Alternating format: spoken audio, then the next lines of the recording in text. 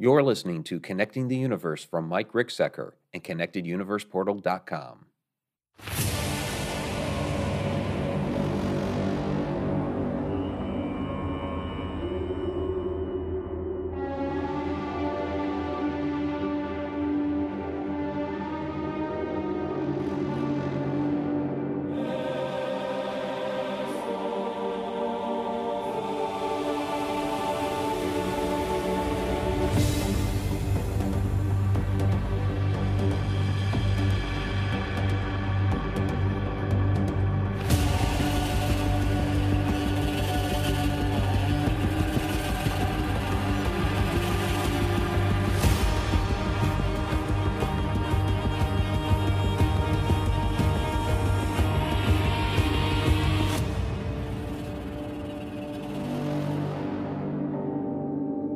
Welcome, everybody, to Connecting the Universe. I'm author and researcher Mike Ricksecker, back at you with another interactive class, one more prior to the Thanksgiving break. So that basically means that next week, the Wednesday before Thanksgiving, there will not be a class. So just keep note of that. I know most of you probably already have plans or are traveling anyway. So we have Jennifer LeBay in the house, Tom McNicholas, Super Chat Superstar, Victoria Brees, great to see you down there as well. Wonderful. So for those listening to the podcast version later on, perhaps on one of the podcast platforms, one of the syndicated shows like KPNL, KGRA, on X Network, want to let you know that every Wednesday night, 8 o'clock p.m. Eastern Time, you can join us out here live, ConnectedUniversePortal.com, where we have this fantastic interactive class. You get to see a wonderful slide presentation. You get to interact in chat, ask your questions. Also, there are video clips that we sprinkle in as well. You can actually see all of that rather than just listen to it later. There's a 30-day free trial for that. You can also sign up for an annual subscription. I'll even let you know that for the annual subscription or any of the single classes out there, there's going to be a Black Friday special. But with the monthly plan, you get a 30-day free trial, which gets you the Connecting the Universe interactive class, a sneak peek and behind-the-scenes videos, monthly Q&A videos, exclusive articles, insider travel blogs like Ancient Egypt, the American Southwest, Ireland, all of this and more, ConnectedUniversePortal.com. All right, now that we got the formalities out of the way, let's go ahead and dive into tonight's class, which is on vile vortices in triangle areas of the world. Yes, I know we've covered this quite a bit. And just a couple of weeks ago, we did specifically the Alaska Triangle. That was a prelude up to, well, I've had some things going on all year, filmed a lot of television shows, and those are starting to come out. So last week was the Gaia television show Beyond Belief with George Norrie, where we talked about portals and disappearances in Alaska. So that was all specifically Alaska Triangle, which is why 2 weeks ago we actually had a class specifically on that. I do have links on my social media where you can find that episode. So please go ahead and seek out those links and watch that. It's a fantastic interview, and I really appreciate George's questions within that interview. It's always a great interview with George. And then this week, the whole reason why we are expanding to even more triangle areas of the world. Yes, there's more than just Bermuda and Alaska. It's because this Friday, 9 o'clock p.m. Eastern Time, I'm going to be on Unexplained with William Shatner talking about, well, wouldn't you know it, triangle areas of the world. So we're going to be diving into all of those topics tonight. I believe the name of that episode is called The Bermuda Triangle and Beyond. So let's get into tonight's class question, which is, when strange disappearances occur in triangle areas of the world, where do you think these planes, ships, and people go? Did have some responses to that. Jennifer LeBay stated, I think they just don't even realize they went anywhere. They just continue a new timeline from that point forward in an alternate universe. They disappear here and continue on there. Or they go to the upside down. Nice Stranger Things reference. Jen is almost caught up. And Tom McNicholas says, I believe they went somewhere in the future and will return when the aliens are accepted and make themselves known to us. kind of on board with the future stuff. We're going to get into that a little bit more. We do cover that when we talk about the Alaska Triangle, specifically with the missing Douglas airplane. In the Bermuda Triangle, it's Bruce Gernon and his experience where he actually did propel a little bit into the future. And there's a couple things this evening where we will get into that a little bit here. So, all right, let's go ahead and dive into the very first one, Bermuda Triangle. And this isn't going to be a rehash of stuff that we've done in the past. I mean, there's going to be some things that are similar, but we are going to cover some new ground here as well. With Bermuda, I wanted to cover a timeline. So basically, the idea here, you got Bermuda to Miami to San Juan, Puerto Rico. Those are very, very kind of rigid points on this supposed triangle. And, it wasn't always the case. So if we go back to 1950, when there wasn't anything known as a Bermuda Triangle back then, sure, there were strange things that happened there, and people were starting to talk about it. So this particular map here is from a Miami Herald article by Edward Van Winkle Jones from September 17th, 1950, in an article called Seas Puzzles Still Baffle Men in Push Button Age. And it gets into a lot of mysterious disappearances and things that were happening around that time frame of 1950. So I'm going to rattle a couple off here, just straight out of the article. So one of them is the Sandra, which was a 350-foot freighter, 12 men aboard from Miami to Savannah. 300 tons of insecticide were aboard. So unfortunately, this thing went missing, and I don't know if I want to know what happened to the insecticide that was aboard. All that into the ocean. If that's what happened to it, if it sank, yikes. Also, a plane that took off from San Juan, Puerto Rico, flew 1,000 miles toward Miami. Last radio message, 4 a.m., December 27th, 1948, reported them 50 miles from Miami, then never arrived, completely disappeared. Nobody knows whatever happened to it. 32 people in all, men, women, 2 babies. There was January 18th, 1949. The British airliner, the Ariel, vanished in thin air. The task force of United States Navy was on maneuvers at the time. 20 people aboard, on its way from London to Chile, gone, somewhere in that area. The naval force that was out there abandoned their maneuvers, went looking for it, never found. January 31st, 1948, another British plane, the Star Tiger, approached Bermuda with 29 on board. Craft radioed its position several times, then silence and nothing. Again, nothing's ever been found. So those are just a handful. I'm not going to read the whole thing off because there's like a whole laundry list. And there's others that we're going to get into here in a little bit. But first, I just wanted to give you a bit of a timeline. So that was 1950. Again, this is the little map that they drew. There's no triangle in here, but you can kind of see that they're all around the same area. And kind of if you see the little hash marks of, this boat going here, these planes going there, you can actually start to see the vague outlines of a triangle. And it first got referenced as a triangle in this particular article here, 1952 Fate magazine. See mystery at our back door. So this gave a basic reference to a triangle, saying the region involved a watery triangle bounded roughly by Florida, Bermuda, and Puerto Rico. Measures less than 1,000 miles on any one side. So you have here, it doesn't say specifically where in Florida. Right now, people say Miami. It doesn't say specifically where in Puerto Rico. Now people say San Juan. And then, of course, the island of Bermuda is small enough.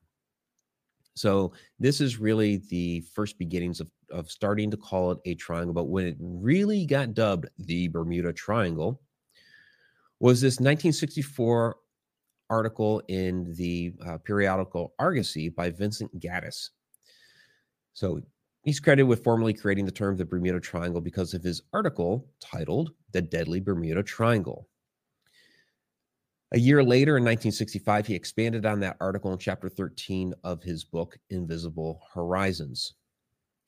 Following that, we have in 1969, John Wallace Spencer wrote Limbo of the Lost, which was a book, and specifically about the Bermuda Triangle. 2 years after that, he produced a documentary called The Devil's Triangle.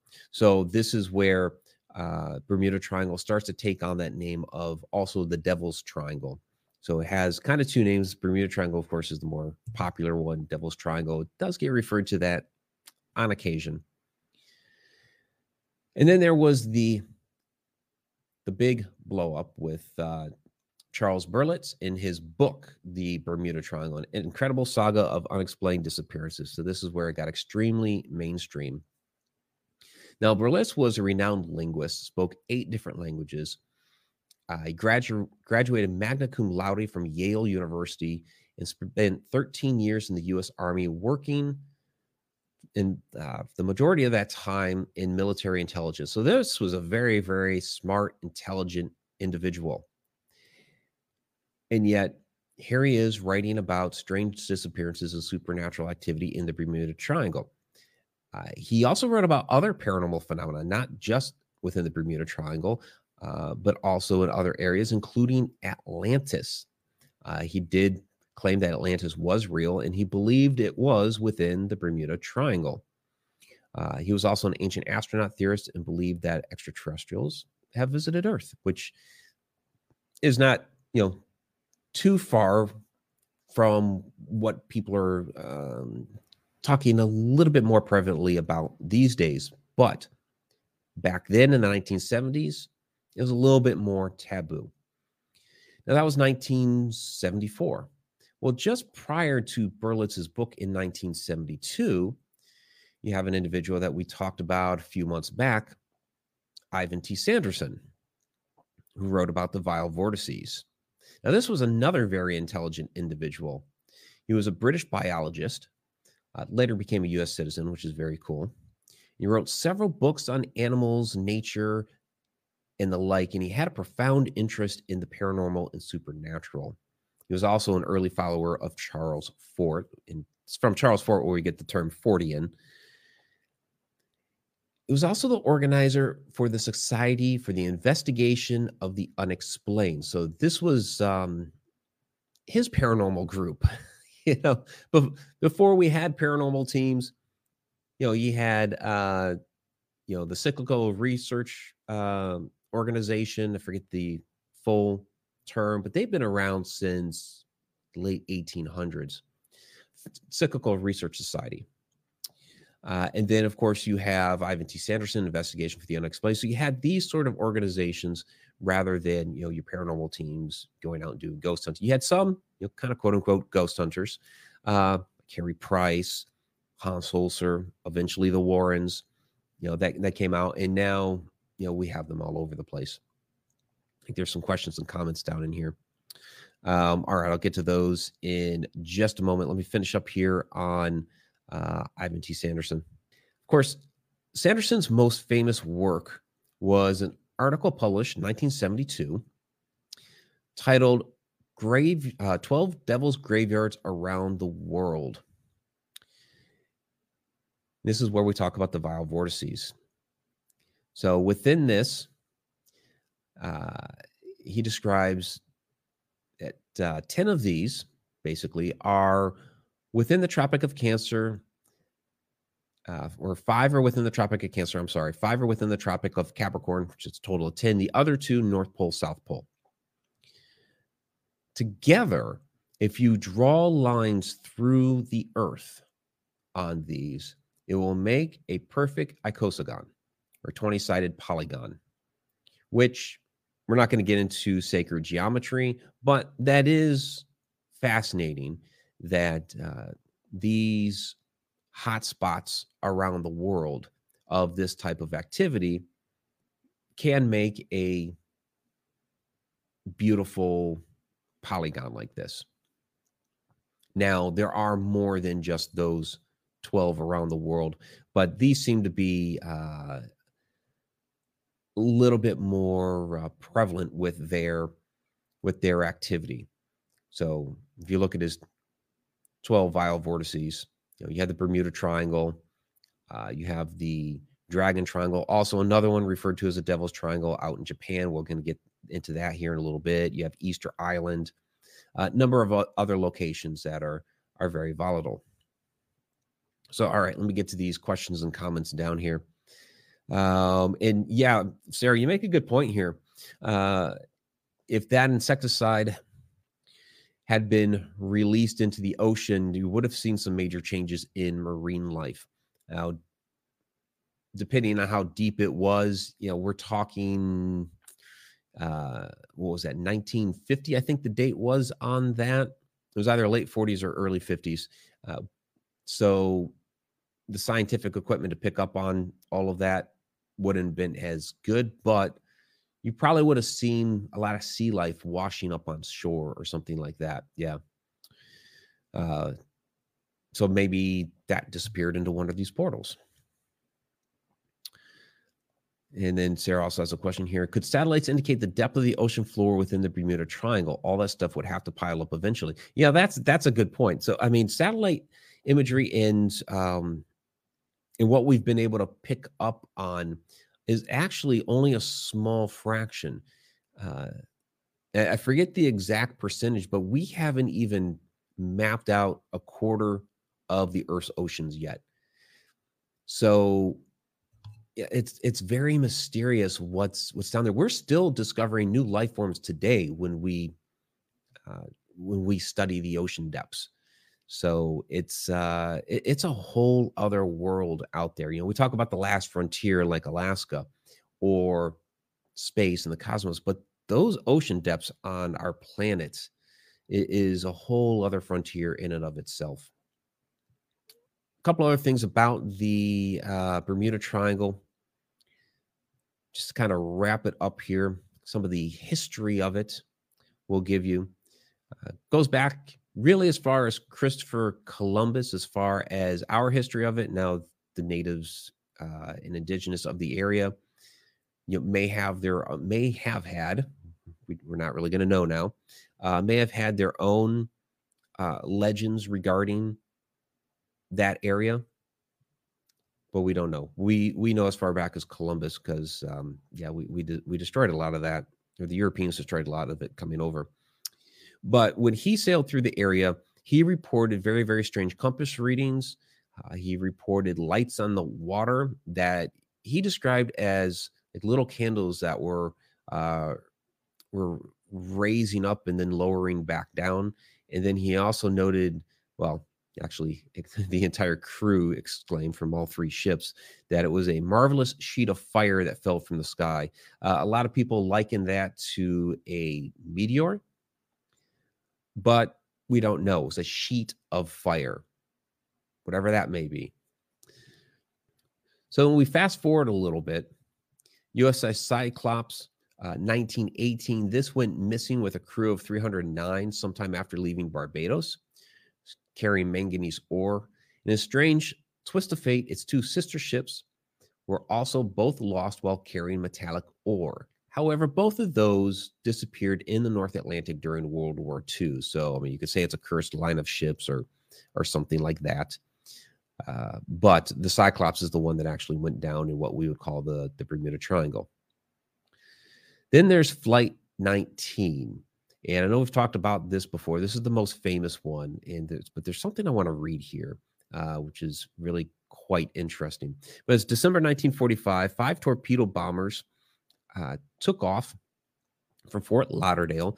And, ironically, they are flying in a triangle type shape. That's their course. And the reason why they're called Flight 19 is these were training flights. They were the 19th one that day.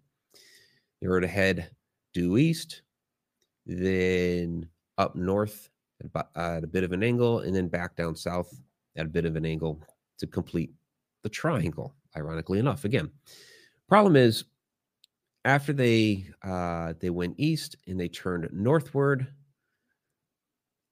their compasses and navigational equipment started going all kinds of crazy, and they couldn't understand what was going on. But their navigation was just a train wreck. Storm came in a little bit later on, but let me read you this transcript here, because this is quite interesting. Calling tower, this is an emergency. We seem to be off course. We cannot see land. Repeat, we cannot see land. The tower asks, what is your position? We are not sure of our position. We can't be sure where we are. We seem to be lost. Tower instructed, assume bearing due west. So at this point, when the flight leader came back, he was, by all accounts, very shaken up. He had basically alarm in his voice. And this is what he says. We don't know which way is west. Everything is wrong, strange. We can't be sure of any direction. Even the ocean doesn't look as it should.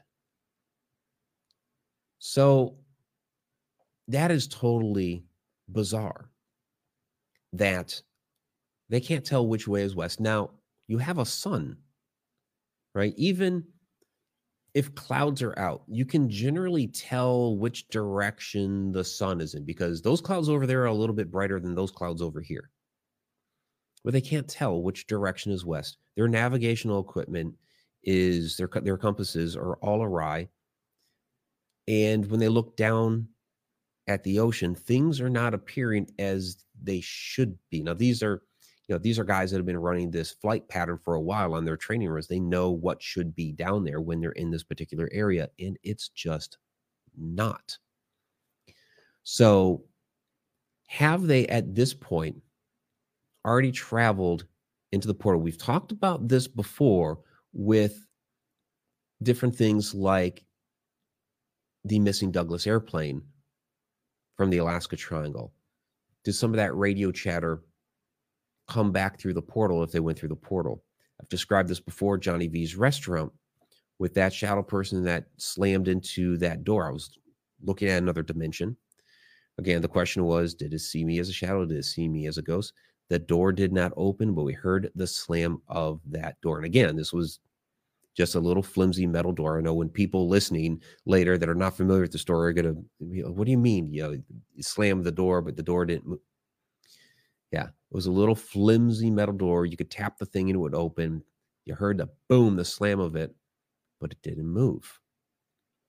So was that hearing the sound coming from the other dimension? Because sound works on a different wavelength. So is that what's going on here? Have at this point, with compasses going crazy, the ocean not looking like it should, the fact that they can't even tell where west is looking at the sky, have they already traveled through it and their transmission is going back through the portal? The other interesting thing about this area, and then we'll get off the Bermuda Triangle here. Tom pointed this out last time, or he had a question about it last time we covered triangle areas, and he wanted to know about the Bimini Road. So, okay, let's take a look at Bimini Road here real quick in that area. Oh, guess what? It just happens to be in the Bermuda Triangle. Yep. It's actually in the Bermuda Triangle, kind of right smack dab in the middle of it, actually. And say what you want about what this thing is. Personally, I believe I'm not going to sit here and say it is Atlantis. I will not say that at all. I don't believe it is. But I do believe it is evidence of some sort of lost civilization that had once been there. Now, during the Ice Age, when water levels were lower, there were a lot more, the land masses there around that area were a lot more widespread. with the water level down and the water receded, a lot more was available. Now, this is not very far under the ocean. It's actually very, very easy to dive down into. It's just, um, you know, what is it? Something like 30, 40 feet, something like that. It's not very far down at all. If you look at some ancient maps, I'm going to bring up a piece of the Piri Reis map, which, because I'm zoomed into it, you guys really don't have a whole reference to it at all. But there on the very left-hand side is the coast of Florida. And this particular mass here, where you can kind of see the road down the middle or something that resembles a road or a wall. This landmass, of course, does not exist today. The Piri Reis map dates to the 1500s. And of course, this did not exist in the 1500s. But Piri Reis wasn't just taking modern day accounts from his time. He did grab, some charts that Christopher Columbus had drawn, but he also stated that he took maps, 20 something maps that were historic, that he had combined together to make this map. One of the other controversial things in it is there's also the coastline of Antarctica, which we supposedly did not discover until the 1820s. Yet you have this map, and there's another ancient map that include Antarctica. So it's likely he grabbed this landmass here from some of those ancient maps. And again, this thing in the middle there could possibly be the Bimini Road. Now, again, this is the middle of the Bermuda Triangle. So we may have an example here of a lost civilization building some sort of massive megalithic structure, trying to harness the energy of one of these hot spots on the earth. We've covered that at length in a number of our classes along the way. I'm not going to get into all that, but I wanted to throw it out there because it is quite interesting. Comments, questions down here in the chat. Let's see, Alina is in the house. Great to see you, Alina. And Sarah asked, what was the closest identifying marker did they encounter when they found land again?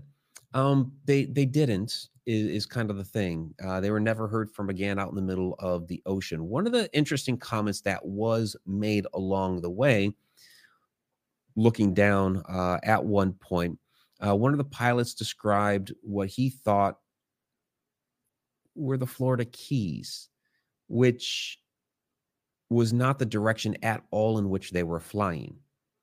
So something was definitely amiss.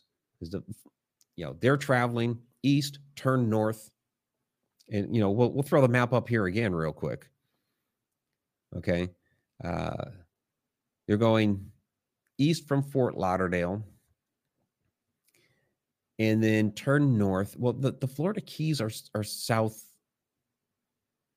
not northeast, and they did make their first checkpoint. So, yeah, it doesn't make a lot of sense at all. And then they were gone. So, all right, let's move on from that. We spent a lot of time there with Bermuda, vial vortices, and that sort of thing. We're going to go to a very, I'll say, unlikely location that you probably did not know had a triangle. In fact, I didn't know I had a triangle area until this past summer. That's in Ireland, of all places. And they call it a haunted triangle between Charleville Castle, Leap Castle, and Kennedy Castle. And for those listening to the podcast version or on the syndicated shows later, we're not talking Kennedy as in like JFK Kennedy. We're talking Kennedy, Kinnitty. 3 different castles there in Ireland, all within the same county. They're not that far from each other. This is actually a small triangle. But this is something that the locals have been talking about for a while, that there seems to be within this corridor here, and it's a very, very narrow triangle as well, a lot of unusually haunted locations with these three uh, as the main one. So we're going to start with Charleville, which is a beautiful castle, and it's not your typical Irish castle. Most of the castles there in Ireland are, well, a lot of them are in ruins. A lot of them are 11th, 12th, 13th century. Uh, Charleville dates to the 18th century. It's built in, well, it's debated, late 1700s into the early 1800s. But beautiful, beautiful location, built by the Masons as well. So there's a lot of Masonic symbolism within the castle. And if you go back to our Ireland recap class, you can find where we dig deep into that. But what I really want to note here with this particular castle, and then we'll cover Lep, and we have a video clip here too, are the two towers. So you're going to see me in the red room. That's the tower on the left-hand side. And then you're going to see me in the library, which this photo here is taken from, and is in the tower on the right. And so there is a very, very interesting duality or dualistic nature about this castle. So let's go ahead and, well, it's not here. What in the world? So let me go dig that up real quick. Unbelievable. I know I had uploaded that earlier. Because this is really fascinating here. So Ireland tour recap, and we want Charleville experiment. Sometimes, and that's going to take a moment to load up too, because that's a video and not just a photograph. Okay, so talking dualistic nature, we'll kill a little bit of time here as that loads up. Okay, even if you look at this is the original floor of the castle. You can see the black and white that's built into the floor. And we see a lot of that sort of thing throughout the castle, where you have the opposites. You have yin and the yang would not be the right term to use in Ireland, but it's the same concept. Okay, here we go. What are you doing? Yeah, the same dang thing they were doing at the Stones. East-west. So what did you determine the directions were? East-west. East-west. So one is pointing west, the other is pointing north. Interesting. Yeah. Okay. So that tells us the alignment of this room.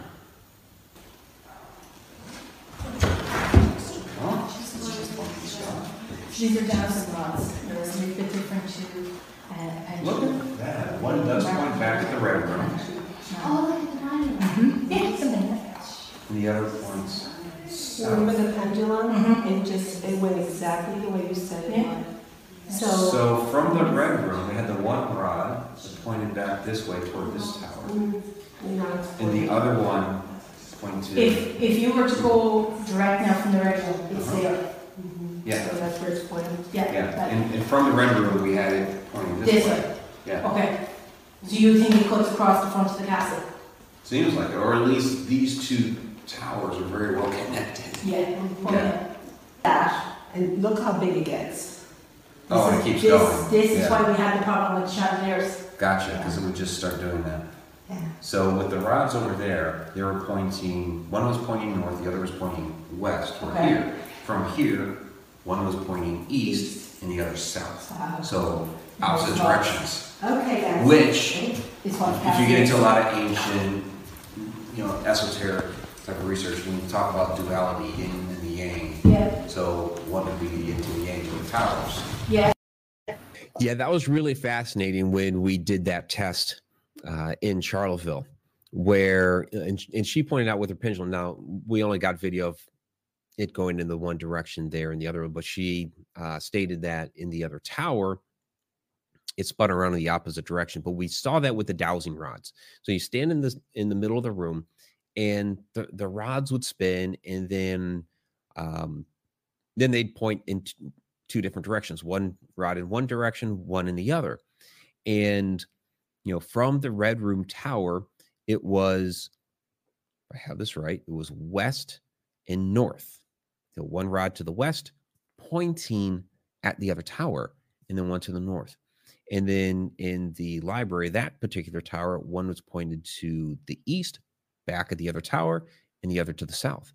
So these rooms were set up opposite of each other, duality, as above, so below. So even, okay, you have symbolism all throughout the castle, but even in the construction of it, you had the duality mixed into it. So this is one castle in the tip of our triangle here.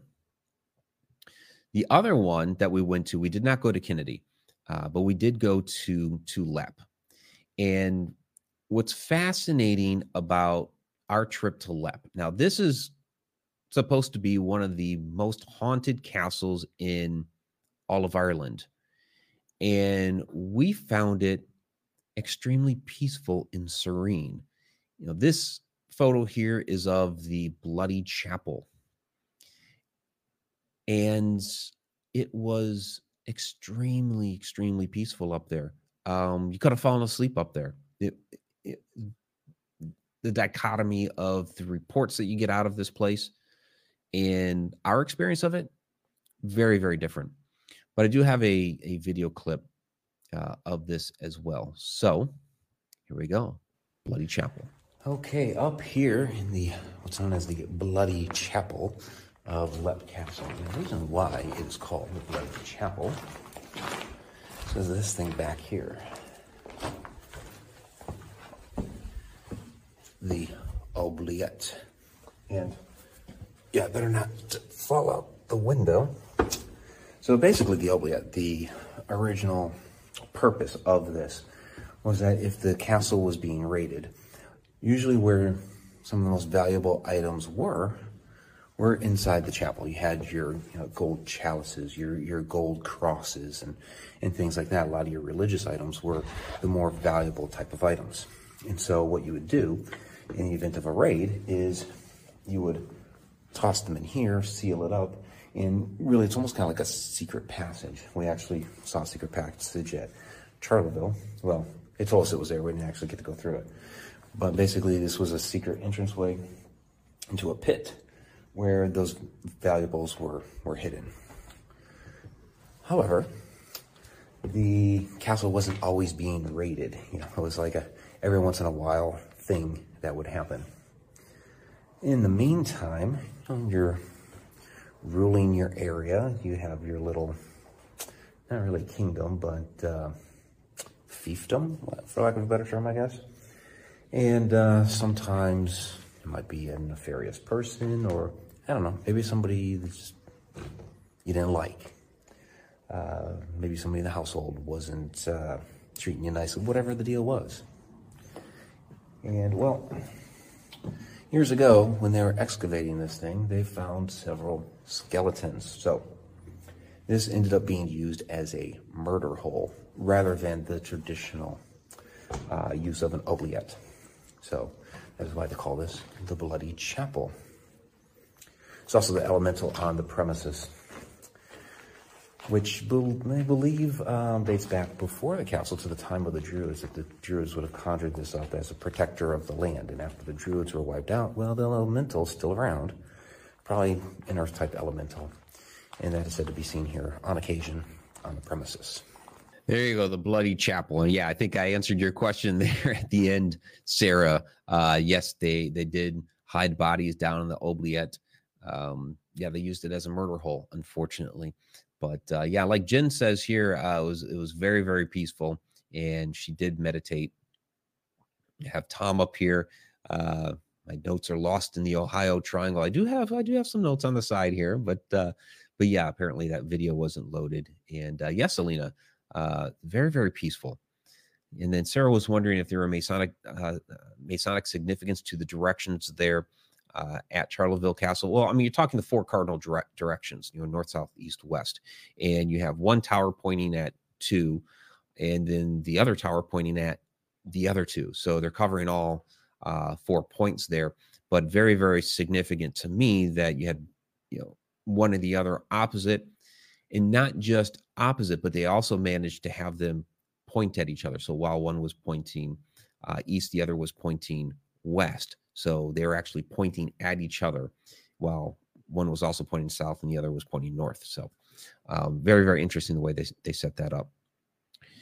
So so that's what we have for the Ireland Triangle, little mini triangle. Again, we did not go to Kennedy, so I don't have anything to cover from that. But that's supposed to be the haunted triangle there in Ireland. So another spot of the world. I try to tell people these things are all over the world. Dragon's Triangle, Japan. So we have covered this one a bit before, but this one has some interesting tales, and it has an older history. This is what I find fascinating about it. It has an older history than the other triangles, at least as far as the type of legends that come out of here to signify it as a triangle area. Now, you can go all over the world and find ancient legends and folklore and things like that. But when we talk about the triangle areas, this seems to be like one of the oldest for that type. Goes all the way back to ancient China, about 1000 BC, when you had all kinds of reports of or tales of there being dragons under the water that would wreak havoc on boats and ships, things of that nature. This particular depiction here is one of the lost fleets of Kublai Khan, who's a grandson of Genghis Khan, who twice in the 13th century lost 40,000 crew aboard his ships, a total between the two invasions, aboard ships bound for an invasion of Japan. And the waters kicked up. They called these storms that kicked up in these cases the kamikazes. Of course, we saw that terminology used again during World War II for whole different means. But yeah, both times within this triangle area, he launches these invasions, and both times they get wiped out by these storms. So you have this, I don't know, it's almost like a curse that's been going on for centuries in this area. And it kicks up into more modern times, late 1800s, where fishing boats would go into the area and would suddenly go missing. And there was a story of a spectral, ghost-like woman or young girl who was the one that was destroying these things. There was a boat that was described as being in the shape of a traditional Japanese censer, for burning incense. And when these fishing boats would cross it, they would disappear. And so this is when the triangle started to actually take the name of Sea of the Devil. This is from the Japanese viewpoint. China was already calling it, the Dragon's Triangle, or the Dragon Sea, I'm sorry. But then in the 1940s, 1950s, you had other boats that were going missing in the area. Fishing boats and military ships disappeared into the Dragon Triangle around the area of or between Miyake Island and Iwo Jima. So 1952, the country of Japan sent out an investigative team aboard Kaiwo Maru number 5 to investigate what in the world was going on. Why were all these ships going missing? And wouldn't you know it, but Kaiwo Maru number 5 also met with a similar fate. So didn't completely go missing. Some of the wreckage washed up, but they have no idea what happened to it. Everybody that was on board perished. It was there was 22 on board. 12 of them were scientists to study the phenomenon, and they're gone. So then we're going to get into from there. I know Tom is interested in this one. He always brings it up when we talk about triangle areas. That is the Lake Michigan Triangle. So we're bringing it a little bit closer to home here. So what's interesting about the Lake Michigan Triangle is there's a variety of different phenomena, but we may know what's actually charging this thing, or, well, we'll get there.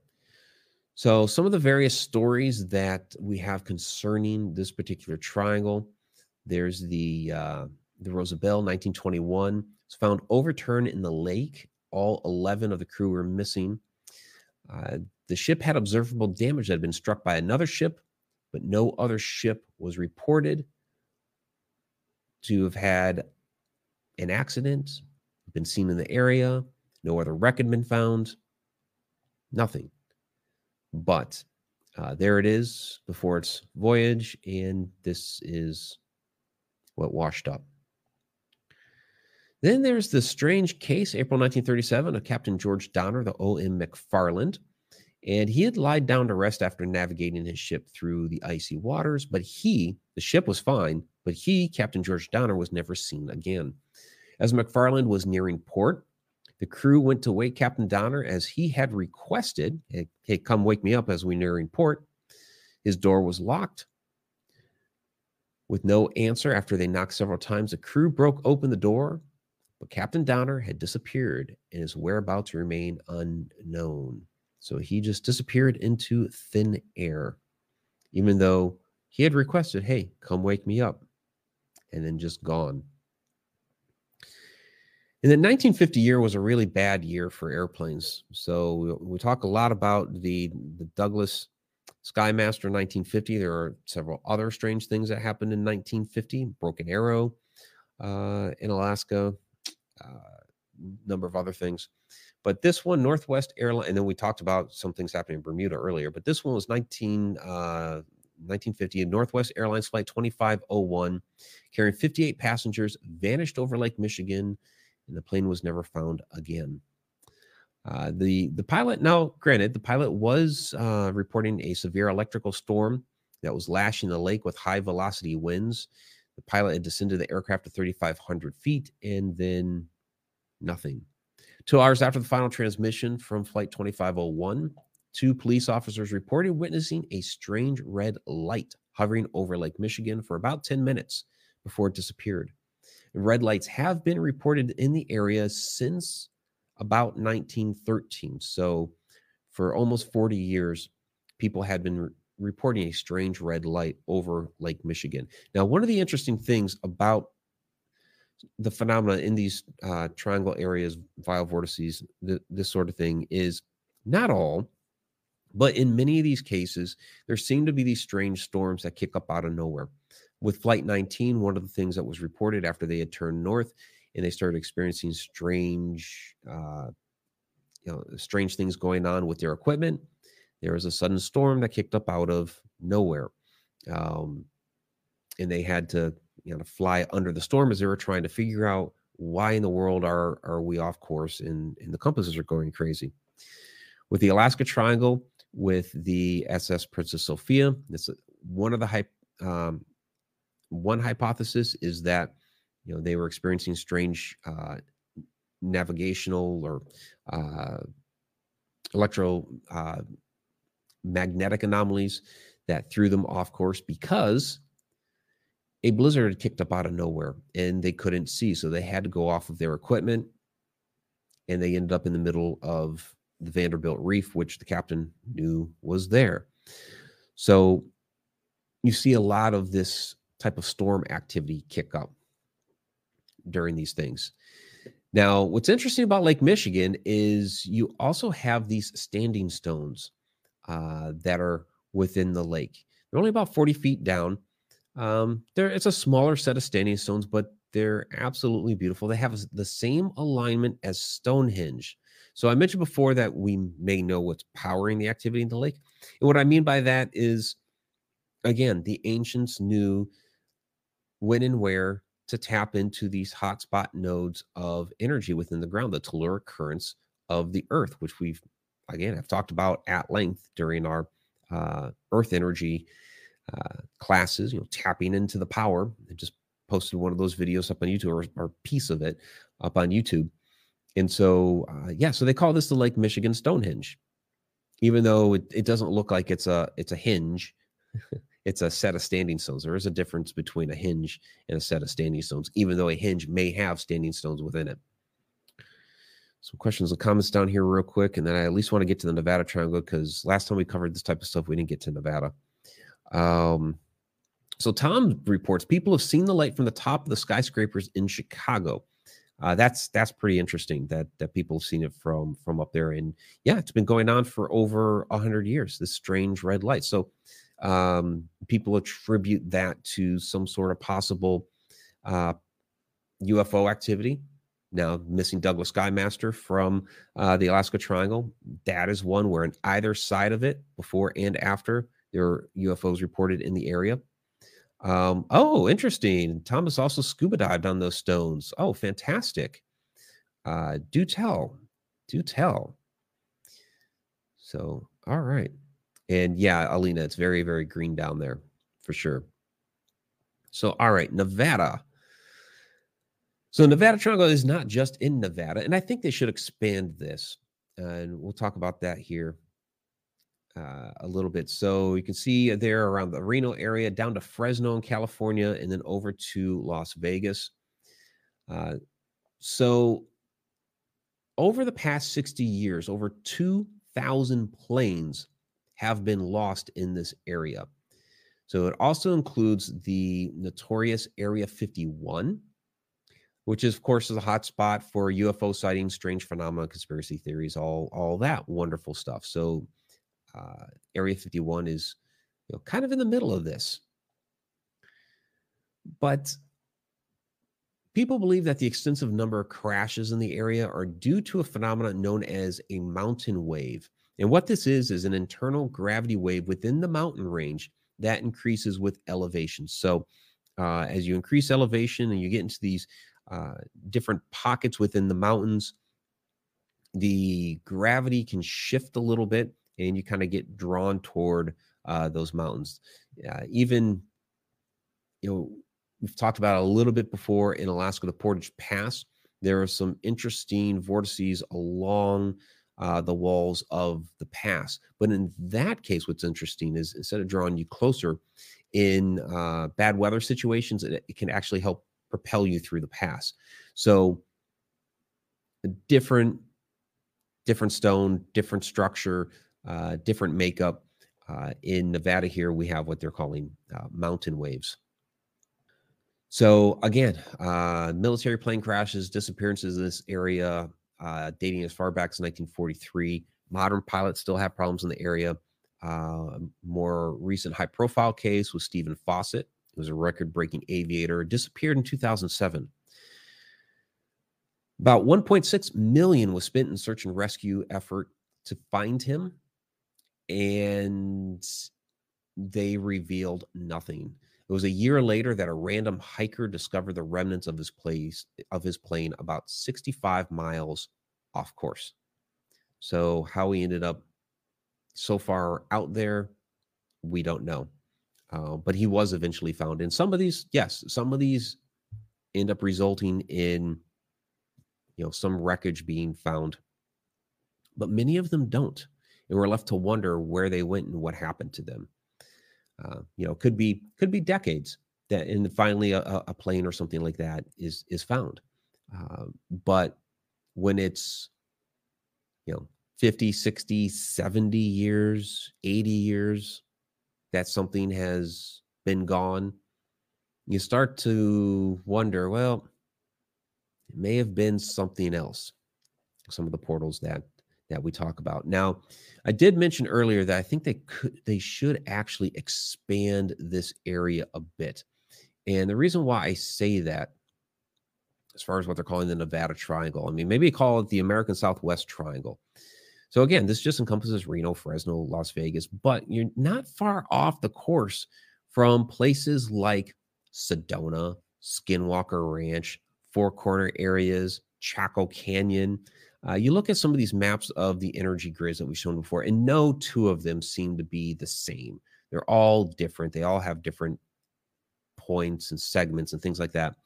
But most of them do show this crisscrossing of lines in the American Southwest. So each one of these has that, even though they're all different and they all have different intersections and things like that. They all seem to have one there in the American Southwest. So I think they should expand that to just like this American Southwest triangle. The Uintah Basin. If anybody's watching the Skinwalker Ranch stuff, that's been absolutely fascinating to see what they have picked up on.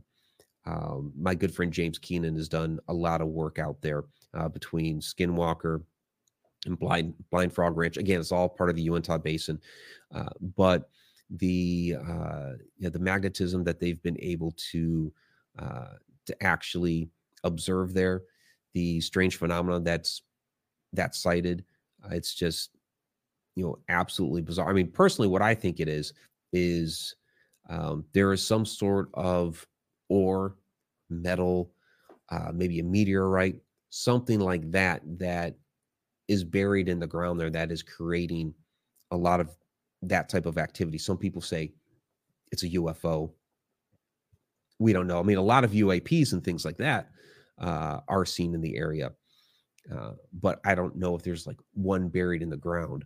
I think it's some sort of metal or something like that. But then, you have, Sedona, where people report portals and things like that, which is really all that corner of the American Southwest. So I think that Nevada Triangle should be expanded a bit to include the whole Southwest corner.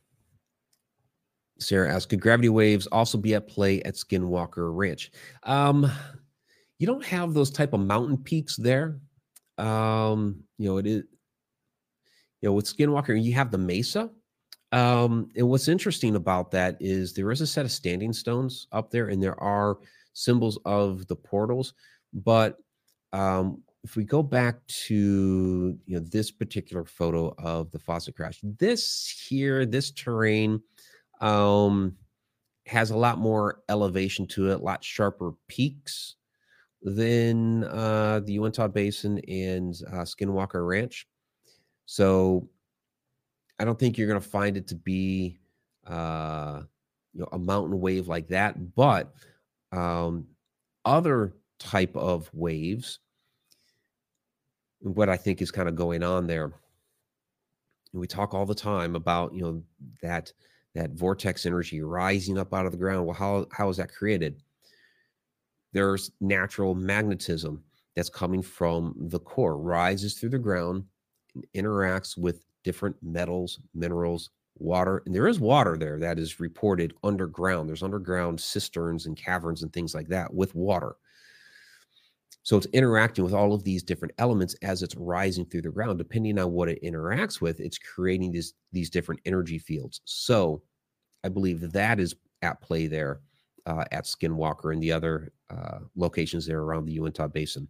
And I believe that is with the stones. I believe that's what the ancients in that area were trying to tap into, and people are observing now at Skinwalker. So, all right, everybody, that is going to wrap it up for this particular class. Again, next week, no class. It's the Wednesday before Thanksgiving, so we're not going to do that. Then we'll be back the first week of December, and I think we only have 2 more classes for the rest of the year. So we're getting right down to the wire. We'll do something like maybe on consciousness or something like that here to kind of wrap it up for our classes for the year. But for those listening later on the podcasts or on the syndicated shows, please join us out here every Wednesday night, 8:00 p.m. Eastern time, live. Get your questions answered. Watch the videos, check out the presentation, and so much other information and material on the back end definitely worth the $9 a month. Well, $9.99, so $10 a month. All right, everybody. ConnectedUniversePortal.com. Until next time, if time really exists.